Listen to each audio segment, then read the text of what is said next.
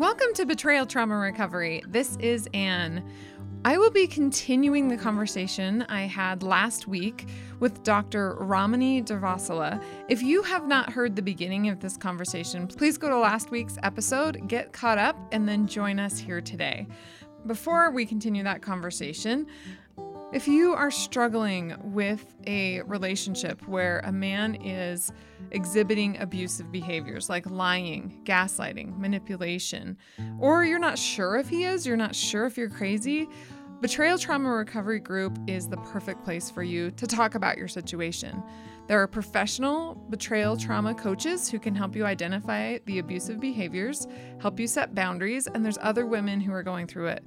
The coaches report back to me that the sessions are amazing and intimate and loving and validating. And if you have not seen our session schedule, please go to btr.org, click on Daily Support Group, and check out the daily session schedule. See if it would work for you. We have multiple sessions a day in multiple time zones. It is the only place on the earth where you don't have to explain what's going on. You don't have to get somebody to understand. They understand it immediately, and so they can immediately help you in a really safe space. So again, that's at btr.org. Often a narcissistic man will attempt to deflect his own behavior patterns to the healthy partner, to his wife or girlfriend, causing the healthy woman to question whether it could be true, whether she herself is the unhealthy person, if she's abusive. Do you recommend any self-assessment tools to provide a reality check for a healthy woman? Yes, this pattern of deflecting their behavior to the healthy partner reflects two things. In part, it's something we call projection.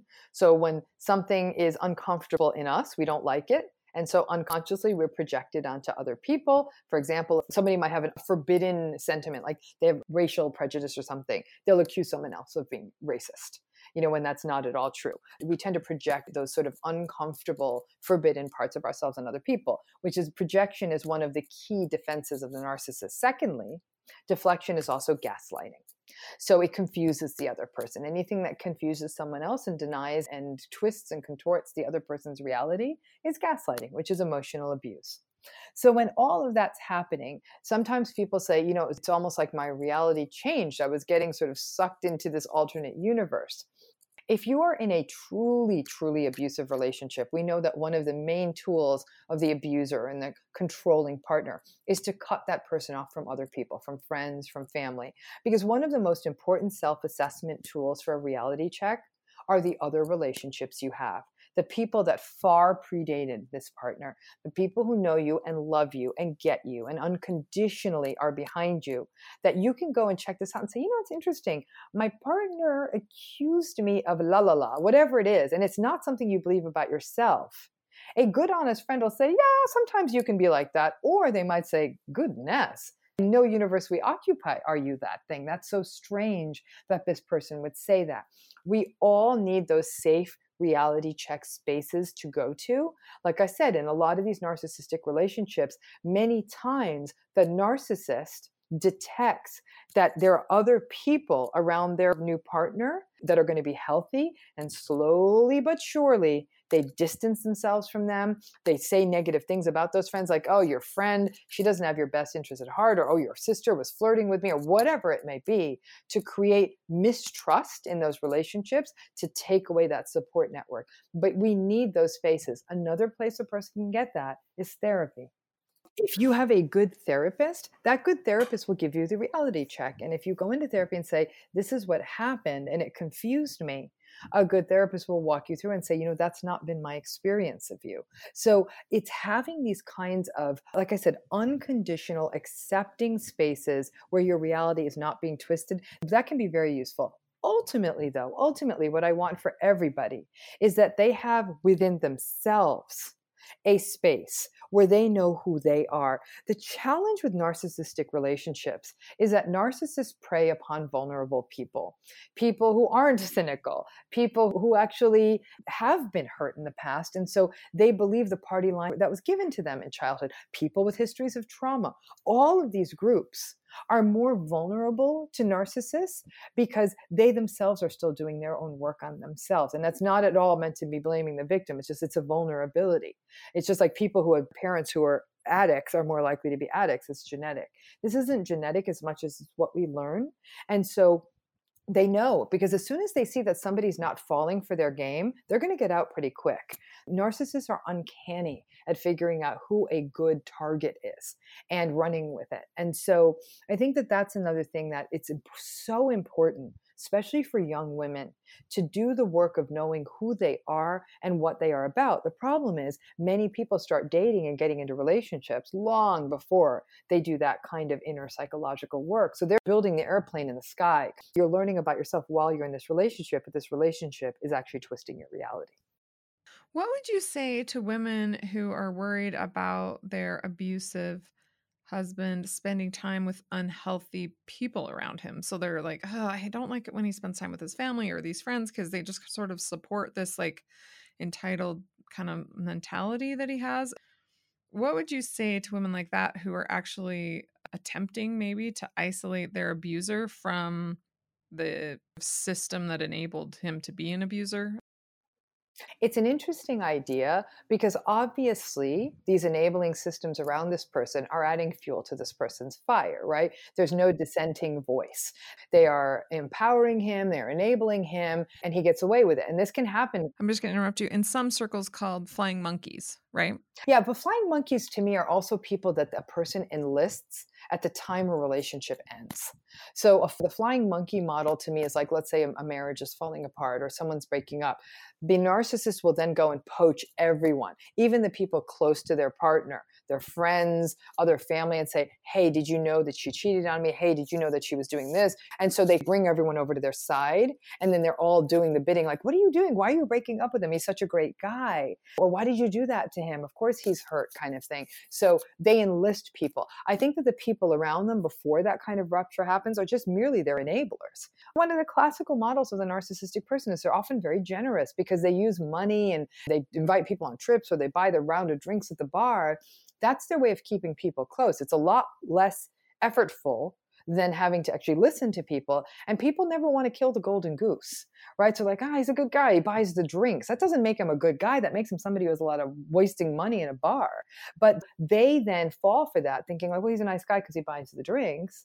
So then they can find a lot of people to enable them. It could be their boss. It could be somebody who's very powerful in a small town. It could be any number of reasons. The fantasy, though, becomes if I could just get this abusive, controlling, hostile, difficult, unempathic guy away from his enablers, he's going to turn into a nice guy. That's a fantasy. That's absolutely a fantasy. Because even a person in the midst of any group of people, if they're good and solid, that goodness and that solidness will shine through. Maybe not as brightly as it would if they were around good people, but a person who's just sort of not a nice person is going to be not a nice person. These people make his voice louder, but getting him away is not going to silence that voice. Yeah, it also made me think, as I went through that this is because after his arrest, he was free, quote unquote, to hang out with whoever he wanted, right? Because he had a no contact order and he couldn't talk to me and I couldn't influence him at all. And then from a safe distance, I was able to observe who he chose to hang out with. And he was just choosing to hang out with people who I thought were super unhealthy and abusive and just people I would never want to be around. And that's who he was choosing to be with when he had all these options. And so that helped me realize, wait a minute, why am I trying to get someone who is acting this way away from other people who act this way when that's really who he wants to be with? I just need to let him be free. Fly. I even told him that at the very end. I said, fly, go do what you want. And he refused to leave. He wouldn't leave home. So that was fun. So you acknowledge that some women may not be able to walk away, and for them, managing expectations can protect them from individuals and the effects of ongoing abuse. Can you expand on managing expectations and how it can protect a victim from ongoing abuse? There's so many reasons people cannot leave narcissistic relationships.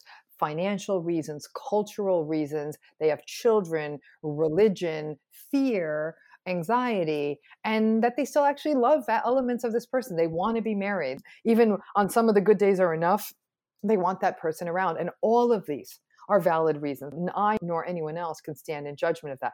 In this group, though, I am not counting people who are victims of severe psychological, emotional, or physical abuse. Obviously, that's an entirely different game where safety becomes everything. But in your sort of garden variety narcissistic relationship, there's a lot of reasons people stay in these sorts of invalidating spaces, and all of them valid. So if you're going to stay, though, then you've got to maintain realistic expectations. And by that, I mean, you've got to recognize this is not going to change.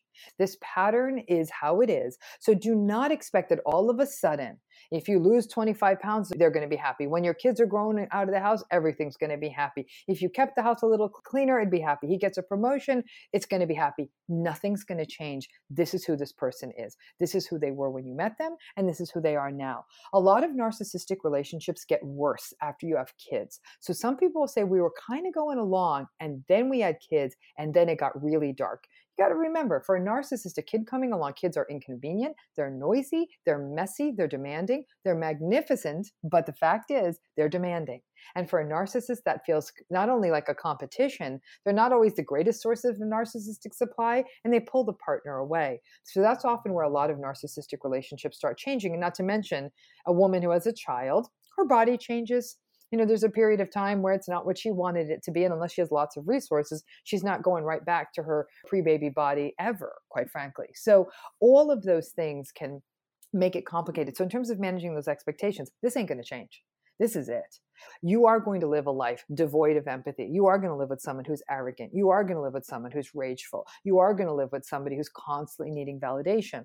So from what that means then is that you know that they're going to insult you. You know that they're going to invalidate good news. When you get a promotion, they should not be the first person you tell. You call your people. You call the people you trust and love and who will be thrilled for you. Call a few of them first. And then and only then you can tell your partner, oh, by the way, I got a promotion. They'll insult you. Oh, I bet it's just a new title with no more money, or who cares, or that's not even that important a job. But by then, you've already heard good things from the people who matter. So you've got to learn not to engage. You've got to learn to totally dial it down, to make sure that you're keeping it literally all the things you talk about, the weather, the first day of school is next Wednesday. Did you see that the guy across the street got a new tractor to mow his lawn? Like, that's it. The conversation can't go any deeper than that. You want deeper conversation? You need to do it with other friends, people close to you, people you can trust. You have to engage in radical acceptance. This is how it's always going to be, much like the managing expectations. You have to get out of patterns like defending yourself. That many times people who are in relationships with narcissists are always explaining themselves. No, but actually remember, remember when no. There's no defending. There's no explaining. You're never going to win at that game because narcissists argue like lawyers. And so you can't win. So don't bother. There's no defense. They like the argument for the sake of the argument. So don't argue with them. Set clear boundaries. Have the topics that you won't talk about. If you do have to spend a lot of time with your narcissist, create a little bit of a detox period for yourself. Do something that's pleasant for you, whether it's a meditation, a book you like, exercise, something. But understand that sadly, once upon a time, you made a choice, or a choice was made for you that wasn't good for you. And for reasons that are important to you, you're choosing to stay in it. But to choose to stay in it with realistic expectations is very different than maintaining unrealistic hope that one day this is going to get better. This is like being in Chicago in the dead of February and walking outside in a bathing suit. You're going to freeze to death. You know that. You live in Chicago. It's February. You always wear a heavy coat. This is the equivalent of pulling on your coat when you know the weather's going to be cold. You know it, so you're prepared for it. You don't walk outside in a bathing suit. It's the same thing with a narcissist. That makes total sense. I so appreciate you taking the time to come on the podcast today. And also, I want to thank all of our listeners who come and listen and are so supportive of what we do here. Is there anything else you want to leave our listeners with, since all of the listeners at Betrayal Trauma Recovery are in a relationship with a man who may not necessarily be narcissistic, but with problematic behaviors, and they're going through really difficult things? Is there anything you'd like to leave them with? I want to tell them that, you know what, no matter whether you're stuck in this relationship or you can walk out, Please don't lose your compassion in this. It can be so easy to become so hardened by this and so hurt by this that you don't allow other loving spaces to occur in your life. And I don't mean finding a new partner or finding a lover. I mean friends and family and people close to you. These relationships, people put so much of themselves in it that they get tunnel vision. Sadly, we tend to give 90% of ourselves to the most toxic people in our worlds and then give the 10% to all the good ones. We need to flip that math. Give 90% to the good people and give whatever's left over to these really difficult, toxic people. I think a lot of people blame themselves for these situations. The fact of the matter is, we do not do good jobs, not as educators, not as a society, not as parents, to teach our daughters to choose healthy partners. People tend to replicate their early cycles over and over again. People with authoritarian, cold, distant, abusive, admiration, validation seeking, unsatisfied parents tend to choose that in their partners. And so many people didn't get that lesson. So yeah, they threw themselves into these relationships and it's often a heavy legacy to carry, but you don't have to lose the best of yourself because you're in this. I think that we all have broader shoulders than we think, and you can carry this burden and see it for what it is, find meaning in that suffering, and cultivate the other meaningful parts of your life. Thank you so much, Dr. Ramani. I appreciate your time. And again, I will leave all these links to the things that we talked about in the article available on our website. Wonderful. Thank you so much. We always love to hear your questions, your comments. So go to our website, btr.org, click on education. You can find podcasts with transcriptions, or you can just search Dr. Ramani Durvasula or other concepts and find this episode. When you find the episode, you can comment at the bottom. We always love to hear what you think, what your questions are, maybe some of your experiences. So please let us know what you think of today's episode. I'd like to thank all of the listeners who make a monthly donation to BTR to help this podcast continue and take this message of hope and peace and boundaries to victims throughout the world. If you have not donated, please go to btr.org, scroll down to the bottom, click on Make a Donation, and set your recurring monthly donation today. Every single donation helps isolated women find us. And until next week, stay safe out there.